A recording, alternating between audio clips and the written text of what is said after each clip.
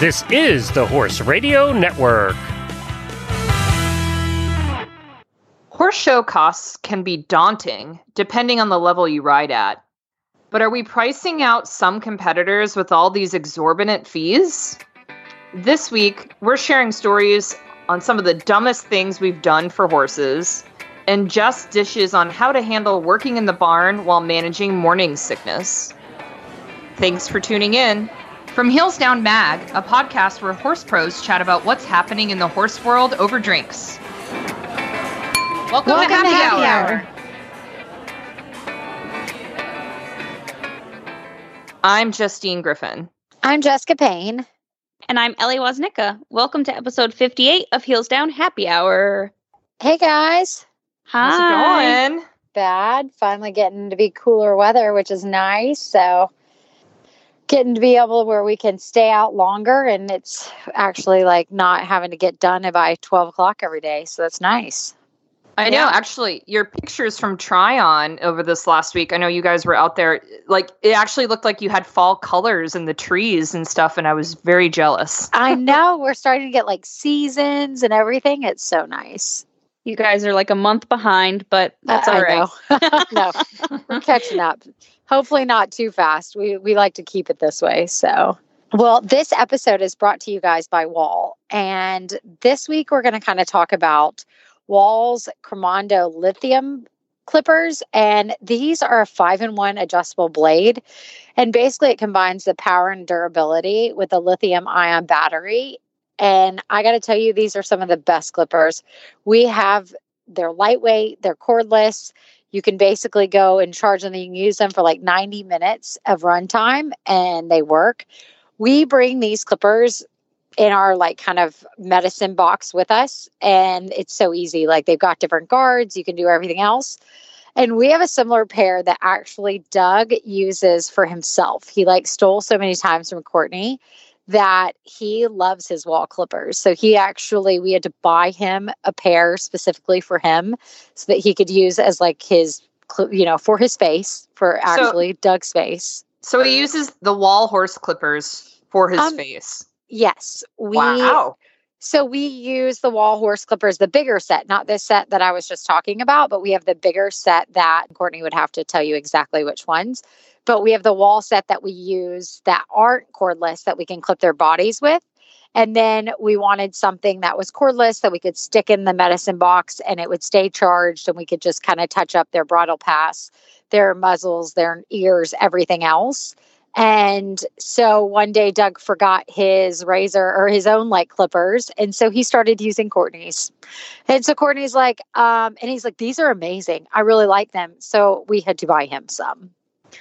Oh my gosh, that's hilarious. Well, so, that's a pretty good endorsement. We're not even sponsored by Wahl. So this episode is brought to you guys, but we love our Wahl clippers. So come and try them out like we did. And go to visit wahlanimal.com. That's WAHLANIMAL.com to get you guys some. So our drink this week is from Mary Ellen in our Facebook group. It's called the Black Widow Smash, which I just appreciate a quality name like that. Very Halloween-y. So you guys will need 8 fresh blackberries plus like a couple more for topping. 1 to 2 teaspoons of fresh rosemary, plus a sprig for serving.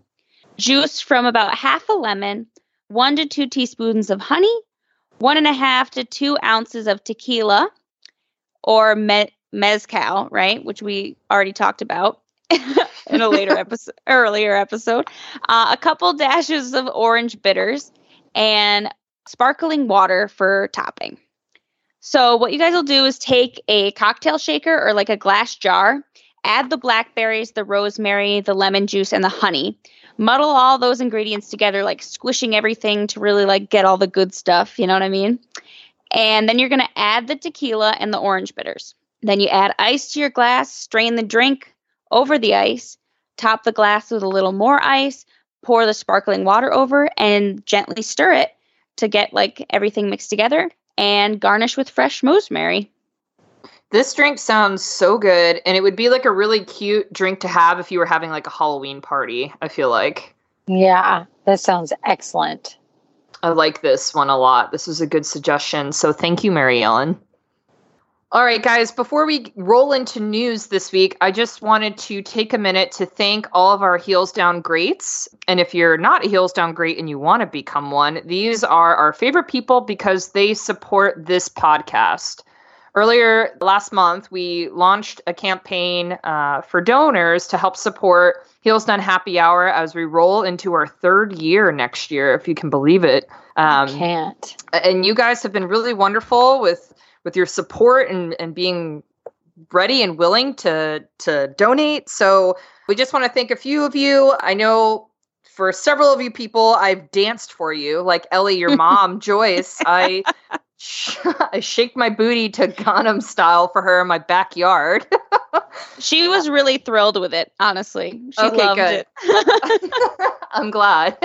My poor husband was like, I told him, like, here are all the songs I have to dance to. And he was like, so you actually get paid to do this? As I'm like, Catherine Becker asked me to dance to Call Me Maybe. And I'm sitting there with my dog in my backyard and he's just shaking his head trying to keep the camera still. So, thanks, really Catherine. Cute. Yeah. And also Sally Teague, I danced to Push It for you. So thanks for that one. But also I know you guys have done a few shout outs for a couple of our Heels Down greats. Yeah, Sarah Varney, I did a great shout out. It was awesome, but mine were not nearly as interesting as Justine's. Mine were a lot more PC, but I still appreciate all of you guys that I did shout outs to because I thankfully did not have to dance to any of that. So I appreciate you guys, and I'm going to let the dancing stick with Justine. Oh my gosh, I still have more songs to dance to. So I can't wait. Stay tuned to our Instagram because no shame. Hopefully no one from my other world of journalism jobs see this. So I'm sure they have. I want more people to shout out for Justine to dance because she will keep going. So you guys keep donating away and Justine will tell you exactly how to make sure you donate. Exactly. So we have a PayPal account. We will share the link in our show notes today if you're still interested in donating. And we also created a Patreon. So if you want to maybe donate a little bit less, but want to be a recurring donor, you're more than welcome to join our Patreon account. But also, if you donate $40 or $75, we have a lot of goodies. You'll get stuff in return, and that's not just me dancing on the internet. Aless Jordan Gunderson, who we've had on the show before, she's a Grand Prix dressage rider. She is giving away virtual flat lessons with her if you donate $75 to the show. So there are some perks. If you considered it and you weren't sure, now's a good time to donate. And again, check the show notes. We'll give you all the details. All right, Ellie, what do you got for news? Okay, so my news this week is actually inspired by Berkeley and Batman, who decided to free themselves from my indoor arena while I turned them out this past week, and they ransacked my whole barn aisle. But anyway, German researchers have proven that horses can indeed figure out how to unlock and open doors. I just have to read this quote from the article for you guys because I just think it's insane. The team identified 408 horses capable of opening nearly 600 kinds of closing mechanisms. They managed to break through 43 twist locks, 40 carabiner, like the rock climbing clips, and even 2 locks with keys. They released 260 horizontal bars, 155 vertical bars, 42 door handles, and 34 electric fence handles. About half the horses could open at least 2 kinds of mechanisms, and some could open as much as 5 at 4 different locations. I just think that's insane. I don't really understand how they would open locks with keys, like that's some kind of horse voodoo, but that's, I can't believe it. They also said that it was interesting because the horses, like if they were in a stall that like where the condition wasn't really like ideal for them, they found that they would do more unlocking, but tried that like they were less creative with how they tried to get out, I guess, versus like if they were outside with like unlimited grazing ability and out with a group, they would be more creative, but try to get out less. So I thought that was really interesting. And they say it's not the result of like social learning from watching other, Houdini horses. It's by like figuring it out on their own, like watching us do it and then figuring out how to adapt it to to open it with their mouths and their tongues.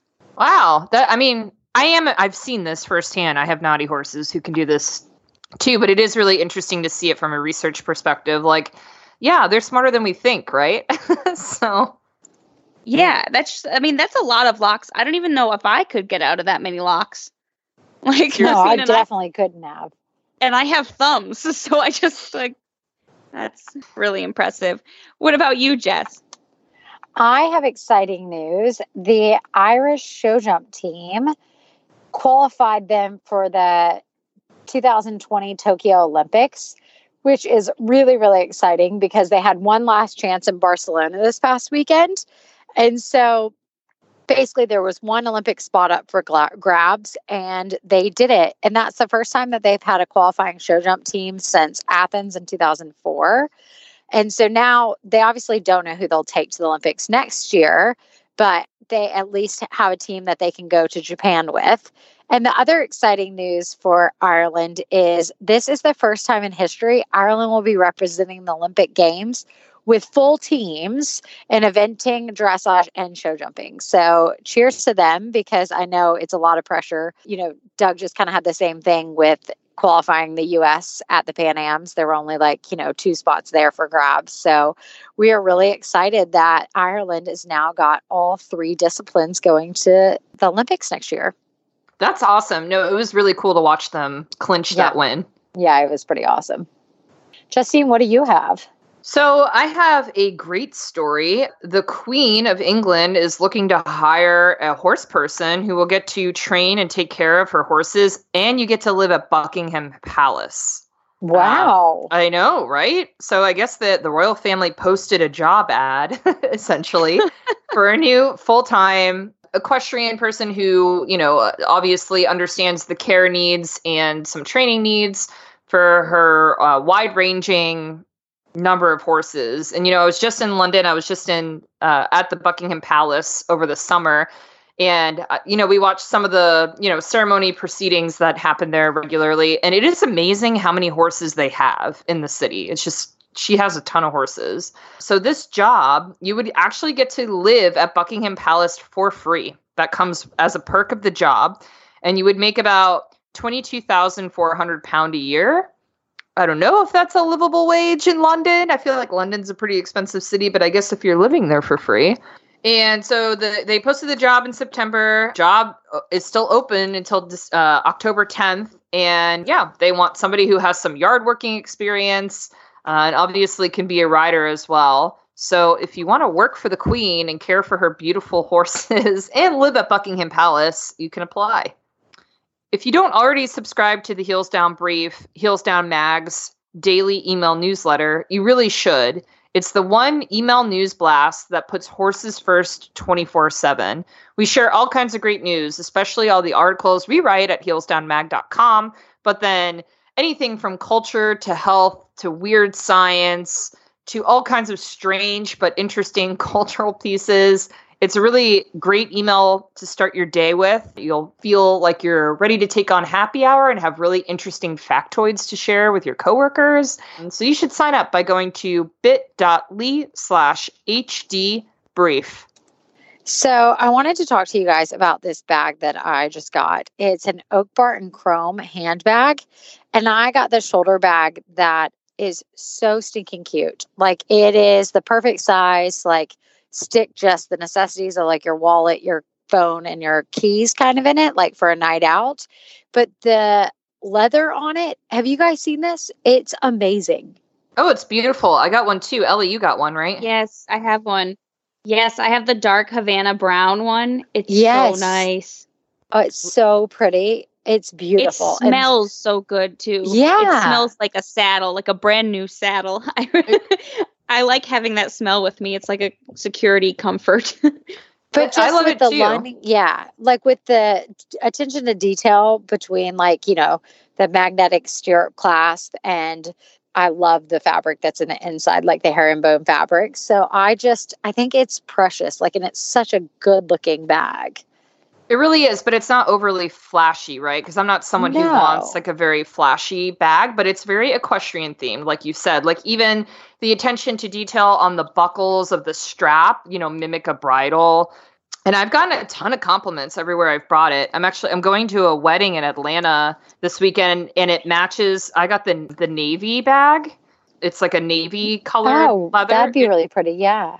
And with like the gold accents on it, and it matches this dress I'm wearing for this wedding, and it's just perfect for like a wedding, like you said, like a night out, because it will hold my wallet, it'll hold my phone and my keys, but then it's not a big bag that I'm lugging around at an event like a wedding. But it's beautiful. It like even the stitching on it, everything about it is just it's a really nice gift. You know what I mean? If you're looking for a gift for like, because my mom's not an equestrian, but she saw the bag and she was like, wow, that's a really nice bag. Like she even commented on it, like she would use it. Huh. So it's, Yeah, that's really what I like about it. It's like just the right amount of horsey. It's not like over the top horsey. Like horse people will get it, but even like other people will still like it, Mm-hmm. No, it's just a well-made bag. And like, Ellie, I was going to say it smells like a saddle too. When I opened it, I was like, oh my goodness, this is so nice, the leather. So if you're looking for, a bag for you or even as a gift, I would really recommend it because it's pretty durable too. I've used it quite a bit and I was worried about scuffing it up, but you can clean it up like you clean your saddle up. You can and it's made with that like top grain leather, which like looks even more beautiful as it's worn. Mm-hmm. Yeah, absolutely. It just like gets better with age, like a good wine. Exactly. Yeah, it's a beautiful bag. So if you're in the market for one, you can check them out at Oakbark, which is OAKBARK, and Chrome CHROME.com. All right, guys. So I'm really excited to introduce our next guest. Erin Gilmore is a photojournalist and journalist who has covered some of the biggest events in equestrian sports across the globe. Erin is a hunter jumper rider based in Northern Virginia, and if you recognize her byline, that's because she's a regular contributor at Heelsdown Mag. Welcome, Erin. Thank you. Thanks so much for having me. So a few of the last articles you've written for us focus really drilling down on how expensive it is to horse show, just generally. If you want to go to a rated show, you're going to drop, like $2,000 for a weekend? And can you talk a little bit more about your experience? Do you feel horse shows are becoming too expensive? Yes, they've been too expensive for a long time, for as long as I've been riding, but I've always ridden on a budget, and especially now as an adult responsible for my own income, my own horse, I think I feel it even more. And horse showing has become more expensive. I don't really know when it started becoming the way it is today, but we can look at now our American system of A-circuit showing as $2,000, I think is maybe a middle of the road estimate. I kind of just threw that number out there recently, but people are spending way more than that on amateur competition to show for a week with all the fees and then all of the trainer costs and barn costs that they treat as normal now. Yeah, absolutely. So in what you've written for us at Heelsdown Mag has been why you've chosen just basically to show at schooling shows. Can you talk more about that? Do you feel like schooling shows are beginning to fill a void? Like, are they kind of marketing to that priced out amateur? Yeah, 100%. And I mean, I saw that with personal experience riding at the schooling show near me all summer long.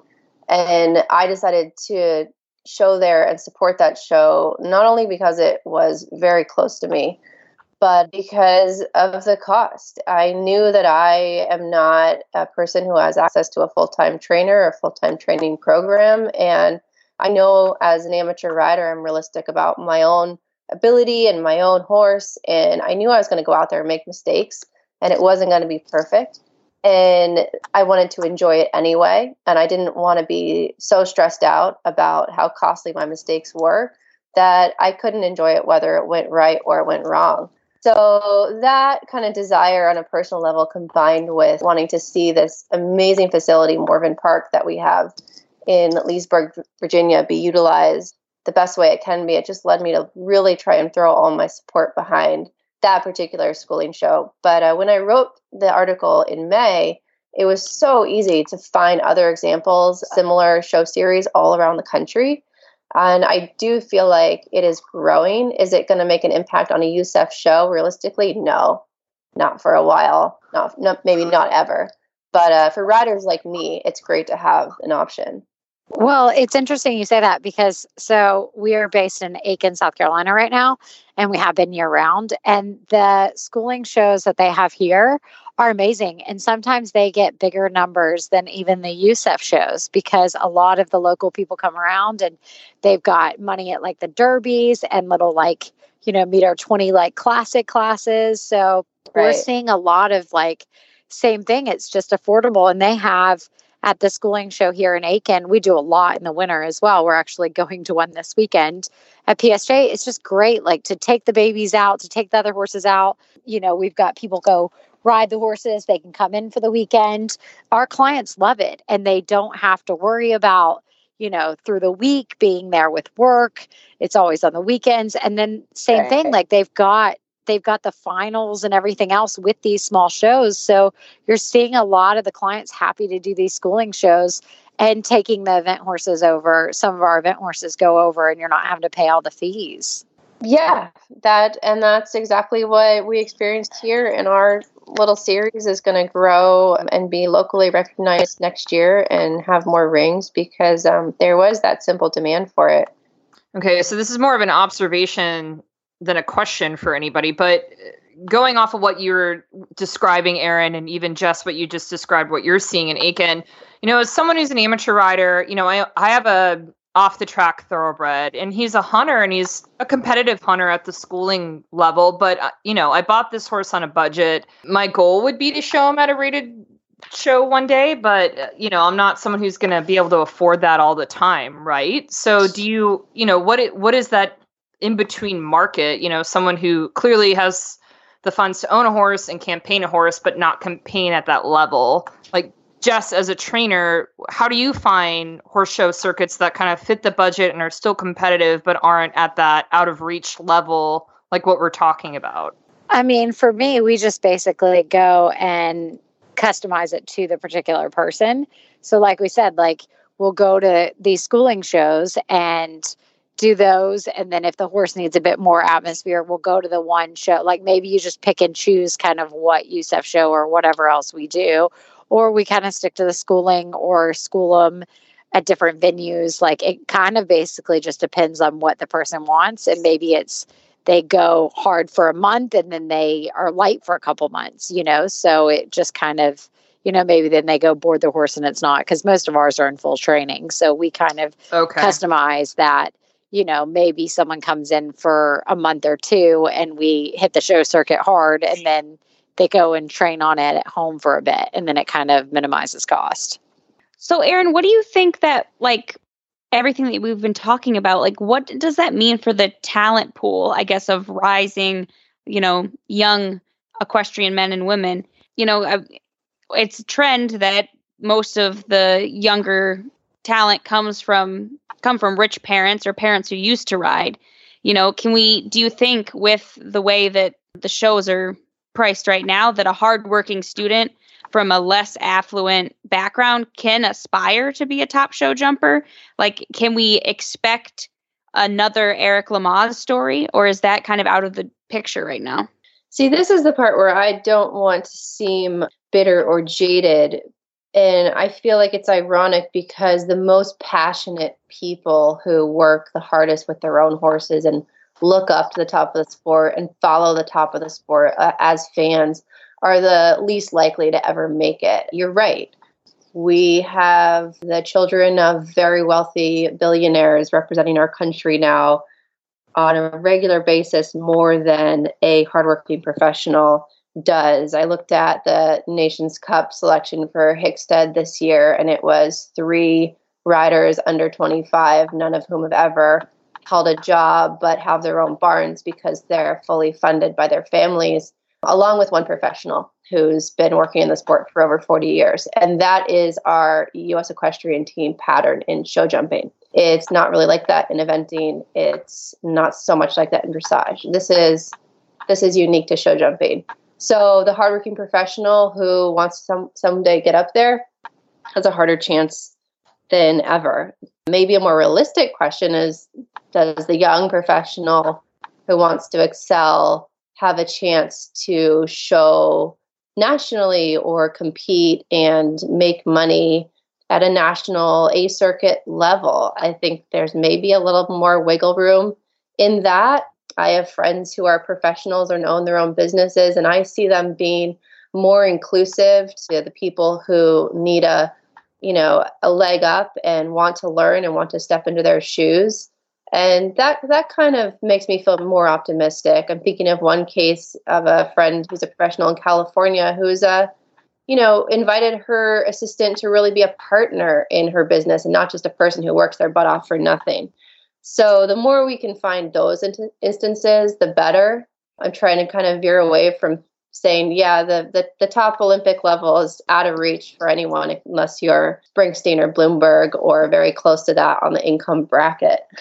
So what about for the amateur level? I mean, do you feel like, is the answer just non-Youssef shows now? Just looking for alternatives? Something more affordable? Yeah, for people who make $50 to $75 or even maybe $80,000 a year, it hurts to say, WEF will cost me $5,000 a week, or a circuit show will cost me $3,000 a week. I don't think you're going to find a person who has a career and rides as an amateur, like I said, willing to spend that money without it hurting, without cringing at your show bill. The schooling shows are great. They are schooling shows. It's not the same atmosphere as you were saying, the bigger shows that you could maybe pinpoint. And I see people using it as a stepping stone. And I also saw this season at my show that people are using it for their green horses or their green riders. And I saw some of those same riders at an A circuit show last month doing great. And you could see that they'd use the schooling shows to really get their practice in. There's a place for it, for sure. I wish that we could evolve there to kind of being a bridge that was Youssef supported. But Youssef is frustrating, for sure, to put it lightly. So, Erin, I know this year, you were historically a jumper rider and you took your horse in the hunters. So that seems like a natural step to try, test the waters at a schooling circuit. Do you like the hunters? And two, do you see yourself ever showing at a rated show in the hunters, given your experience over the last year? I did actually go and show at Upperville in June. Oh, okay. And I got up at 4 a.m. I pulled my horse out of the pasture. I drove him to the show myself an hour. I went and schooled him in the ring at 6. I literally did every single step myself. I had a friend come and braid him. And I felt the lack of a full training program 100% and felt totally outclassed. And it was a great learning experience, but I could see and feel what it would have been like if I'd had a professional ride him 2 days before and he had spent the week at the show. And I did him in the hunters at that. And I rode in the hunters, all season and at this schooling show, mostly because my horse is older and I didn't want to use him up too much in the jumpers. Hunters are punishing. I think we can all agree on that. Yes, absolutely. Have a great ride and feel like you just put down a great round and lose because you were actually too short to one fence or you were too fast in your 4-stride line. So it was humbling. It was very, very humbling. It was a good lesson in, my own mental strength as a rider and trying to keep it together. And I went off course at my last show, even though it was like my 8th show of the season. You can never just work too hard or slow down your mind enough. So yes, I will show him in the hunters again next year, and I will work even harder and try and make smarter decisions on my own preparation, because it's up to me and it's up to my amazing friend who I share a barn with, who is my advisor and, my barn manager and the person I ask every question to. But I don't put down $2,000 a month for a full-time training program. And if I did do that, and looking back at 8 shows and never having won a class, I would have a very different feeling about it than I do sitting here now, having gotten my miles in at a schooling show. Totally. And I feel like there's no shame in that. You should enjoy the schooling show. That's what it's for, right? Yes. I mean, I will enjoy every show I go to. And, my Upperville show bill was $300 for one day, which on the A circuit means you've basically gotten away for free, right? Yeah. So spending $300 to lose versus spending $90 to lose and doing more classes is a big difference. I would not be going to an A circuit show every week, even on a tiny budget, doing everything myself, just to know I'm not good enough. I hear ya. Well, hey, Erin, it's been really great. Thanks so much for joining us. And you want to hear more from Erin. Like we said, she's a regular contributor at heelsdownmag.com. And so keep an eye out for her byline. Thank you. Thanks for coming on. Thanks so much, guys. Do blankets have you feeling lost? Let the experts at SmartPak help. Whether you need help choosing the perfect blanket for your horse or are looking for tips on clipping, SmartPak has you covered. Check out the complete blanketing guide at smartpakequine.com. So guys, I've been thinking since Justine's article on buying beer for Mikey that I've done quite a few dumb things for horses. Have you guys got any embarrassing or stupid moments? Oh, yeah.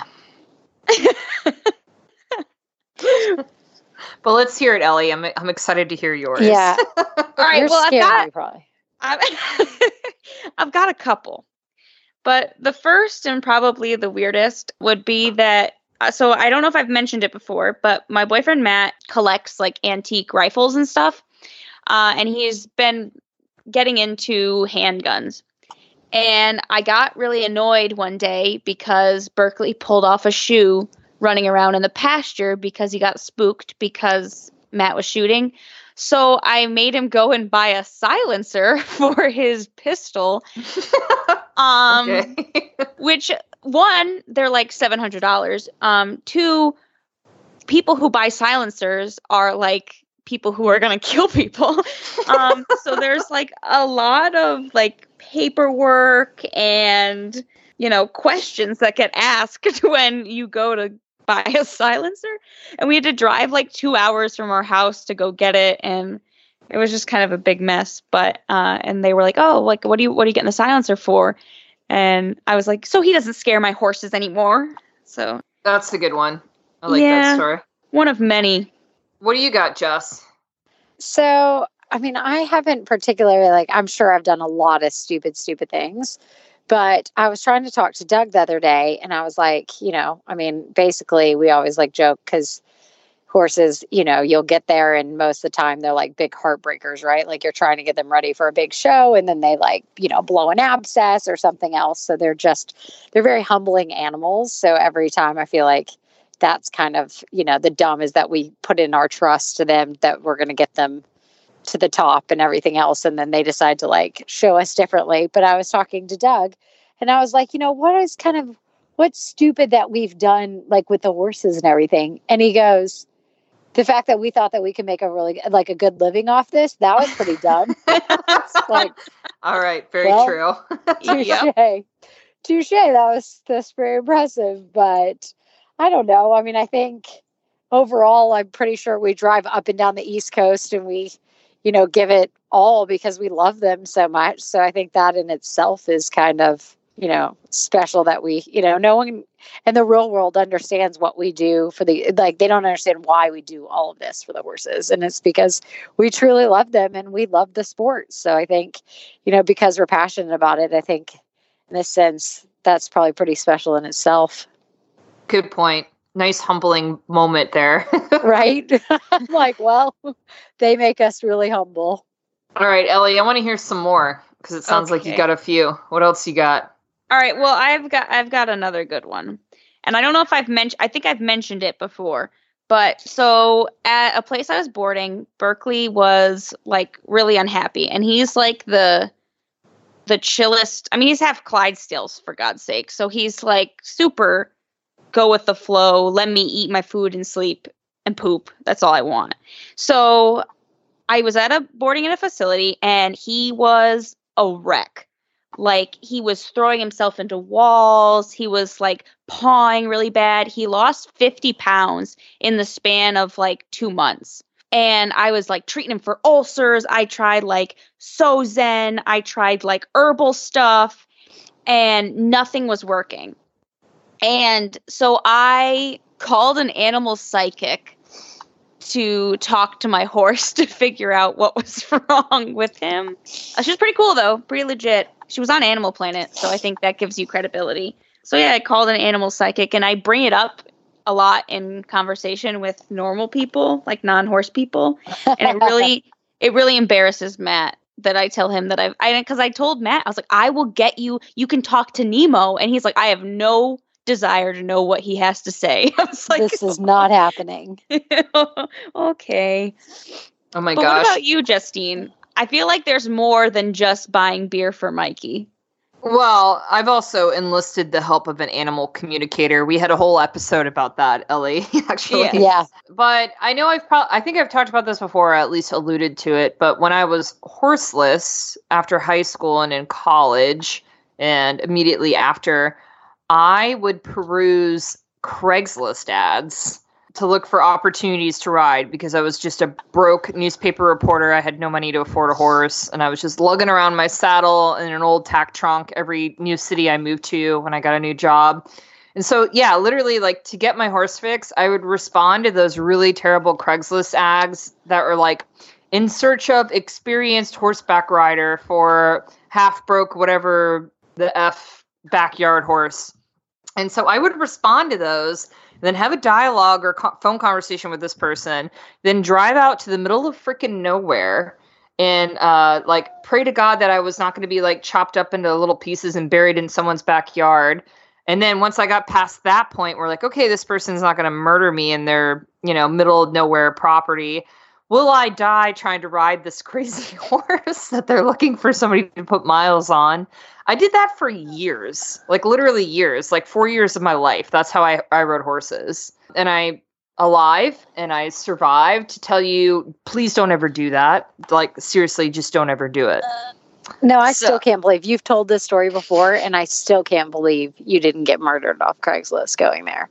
Me too. There are a few farms that I can, or like not farms, like just a horse living in someone's backyard that I can remember showing up to as like a 20-something-year-old and going, this is fine. I'm sure it's fine. No, it's really not. But, I've been lucky where it actually led to some good opportunities for me too. So you had to put up with the crazy, I think, a little bit to find the gem in those situations. But hey, so Holly Payne, my sister-in-law, would buy horses sight unseen off YouTube. And one of them was, oh God. And one of them was Fox, her like 5-star horse. Wow. She bought Fox off of a YouTube video. They were swimming him in, she'll have to correct me if I'm wrong, I think they were swimming him in a pond or something. And she bought him. Wow, that's amazing. I mean, but that could have gone so terribly wrong, right? Oh, 100% could have gone wrong. So, I mean, and some of them did. So I still don't recommend you buy videos sight unseen off YouTube, but like, you're probably not going to get it. But yeah, it's been special. So that's definitely a moment that we won't forget. So when this story published on heelsdownmag.com, I asked, our listeners in our Facebook group, like, hey, do you guys have any dumb stories? And that thread is pretty funny. So if you're in the Facebook group, which is the Heels Down Happy Hour Podcast Lounge, you should really look them up because there are a few that I really, really laughed at, especially this one. I'm just going to read it very quickly that says, I've also carried poop around in the city in my purse for a week before remembering I never mailed it for testing. And of course, I had to go back to the barn for more poop because it was too old at that point. So sad. Yeah. So there are a lot of really good stories like that. Relatable ones, really silly ones that will make you go, oh my God. So definitely read those if you are in our Facebook group. All right, guys, it's time for Rose and Thorn. I actually have mine, so I have mine. Okay, why don't you go so first? You can Jess? go. No, you go. You go. Okay. All right. Well, I'll start with my rose because it has to do with your husband, actually. Oh Jess. no! Oh gosh, what happened now? So you called me out of the blue, Oh, and I don't remember what it was about. I just remember I was driving and we were, Doug was mad because we took all of these photos of our Soap for Dirty Equestrians in my bathroom. And I staged them around a bathtub and we used Tick Maynard's book. In the middle are the horsemen. You know, it's like, hey, when you take a bath, when you're using soap, you're reading a book, that kind of thing. And Doug was upset with me that I didn't highlight his book. He literally sent me a picture and said, who took this picture? Why is it not my book? Like I was like, I'm sure it's Justine. I'll talk to her at some point. Like, I was like, this is ridiculous. I cannot believe I'm having this conversation right now. And so I was like, well, I mean, you could have taken the picture and you could have uploaded something, but you chose not to. So we were talking about it. And for some reason we were talking about something. And then, that came up. So I was calling you about something different. And then, then I said, oh, by the way, Doug's mad at you. So then I had this whole conversation with Doug about his book, which is a wonderful book, by the way, and now I own it because he sent it to me. But where I'm getting at with this story is it moved on to this point where, did you know Doug's book is in a porno? Ellie, did you know this? It's featured in a porn. What? How? Yes. Okay, I have a lot of questions. All right. So my first question is why. My second is why do you know that? Doug tells everybody this. Yeah. How did Doug find out? Like, how was this? Well, because our friend. Yeah, let me explain. Yeah, you keep going. So the porn is called Unbridled, and it is directed and features Stormy Daniels, a fellow eventer. Ah. And so in a scene, she is reading the book, and I have a photo of it that was sent to me that I'll send to you, Ellie. So that is my rose, was learning that, one, Doug was mad at me, and two, that his book's been featured in a porn. So, and now you have the book. And now I have the book. Thank you, Doug. Oh my gosh. I think that's a happy hour first that we've talked about porn on the show. I think so. Yes. So anyways, my rose is a much sadder story. So you guys know I have backyard chickens. One of our chickens got attacked. Her name is Nancy. She's hanging in there. She's doing okay. But right now she's living in a dog crate in my guest bedroom. And I really hope she pulls through. So I've been literally just before we started taping the podcast today, I was syringing water in her mouth. My poor chicken. I hope she makes it. So that's sad. Jess, what do you got? So I guess I will start with my thorn. A lady that was like a good friend of mine who was basically like a second mother to me for so long. Like when I was like in high school and everything, going to Florida, I'd go stay at her house, like doing homework and stuff. And then college, she just passed away. So that would be my thorn for sure, because it was really sad and she was loved in the eventing community. So it was just kind of unexpected, kind of sad news for this week. So really thinking about Susan this week. So that's definitely my thorn. And then my rose is that it's getting into fall season. And I love summer and I love the warm, but fall in Aiken is one of my favorite times because just the seasons, like it comes into Halloween and my birthday and everything else. And so I am really excited to kind of do some fun fall things with Hudson, like go to the pumpkin patch and all stuff like that. So that's what I'm looking forward to, is doing fun little things like that outside. Awesome. Yeah. All right, Ellie. Different. Well, my rose is easy because I'm finally fixing my nightmare of an indoor arena. I've been dancing around with like a few different companies and like footing options, and I finally worked out like an awesome deal with a local company, and it's going to be done by winter, which is really exciting because I haven't been able to do as much as I've wanted to do because the footing just hasn't been great. You know, it's either too slick or too deep, and like no matter what I've done with it, it's just it's one of my keeps me up at night. But finally getting it fixed, so I'm super excited. But my thorn and probably Matt's thorn too, is that I rescued another cat. All right, you're getting out of control, Ellie. So this is the fourth one, and this is the last one. Matt told me that if I get another one that he's leaving. So, but I got this one, and he's like an 8-year-old, like black and white tomcat, and he's just an old fart. But anyway, he's living out in the barn, but I'm really sad because he's got a cold. So he needs like oral meds every 12 hours. So luckily he's not like really feral because that would be bad. But it's just kind of annoying to do. So that would be my thorn. My thorn, definitely a thorn. So we're really excited to feature a local tack shop in the episode today. Tollbooth Tollbooth Saddle Shop is a second generation family business run by a small group of women, and they've been in business since 1974.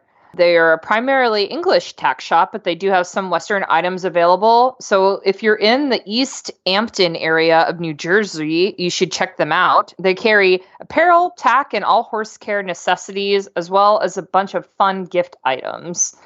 You could check them out by going to shop.tollboothsaddle.com, and Tollbooth is Toll, Booth, Booth, saddle.com. All right, Jess, so we have a mailbag that I think only you can talk about because you're the only one of us that have brought life into this world from your body. So, Amanda. That was the worst way to word that. That's what I was thinking, but we're going to go with it. We're going to go with it. Can you tell I never want to be pregnant? No. Just a little. Not at all. A touch. I missed that. Amanda from our Facebook group wants to know. She's pregnant. She says morning sickness, and let's face it, usually all day long sickness for her, and barn chores and teaching lessons. How do you handle it? She's about 8 weeks pregnant now. She runs her own boarding and lesson facility. And though some days she feels totally fine, there are definitely days where the struggle is real, where she's had to cancel lessons, she can barely help with stalls, and she just overall feels miserable.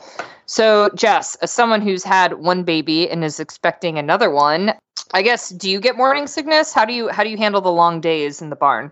So I was really lucky. I actually did not get morning sickness with either of them, but I did have a little bit of an issue with my second pregnancy that they wanted me to kind of keep it easy from weeks like 7 to 13, where I couldn't really do a lot because they were just worried. I had a subcarotid hematoma, which was nothing, but it basically, they wanted to make sure it didn't move and then have me to cause a miscarriage and stuff. So I had to take it easy, which was really hard when I have a full day of lessons and all that.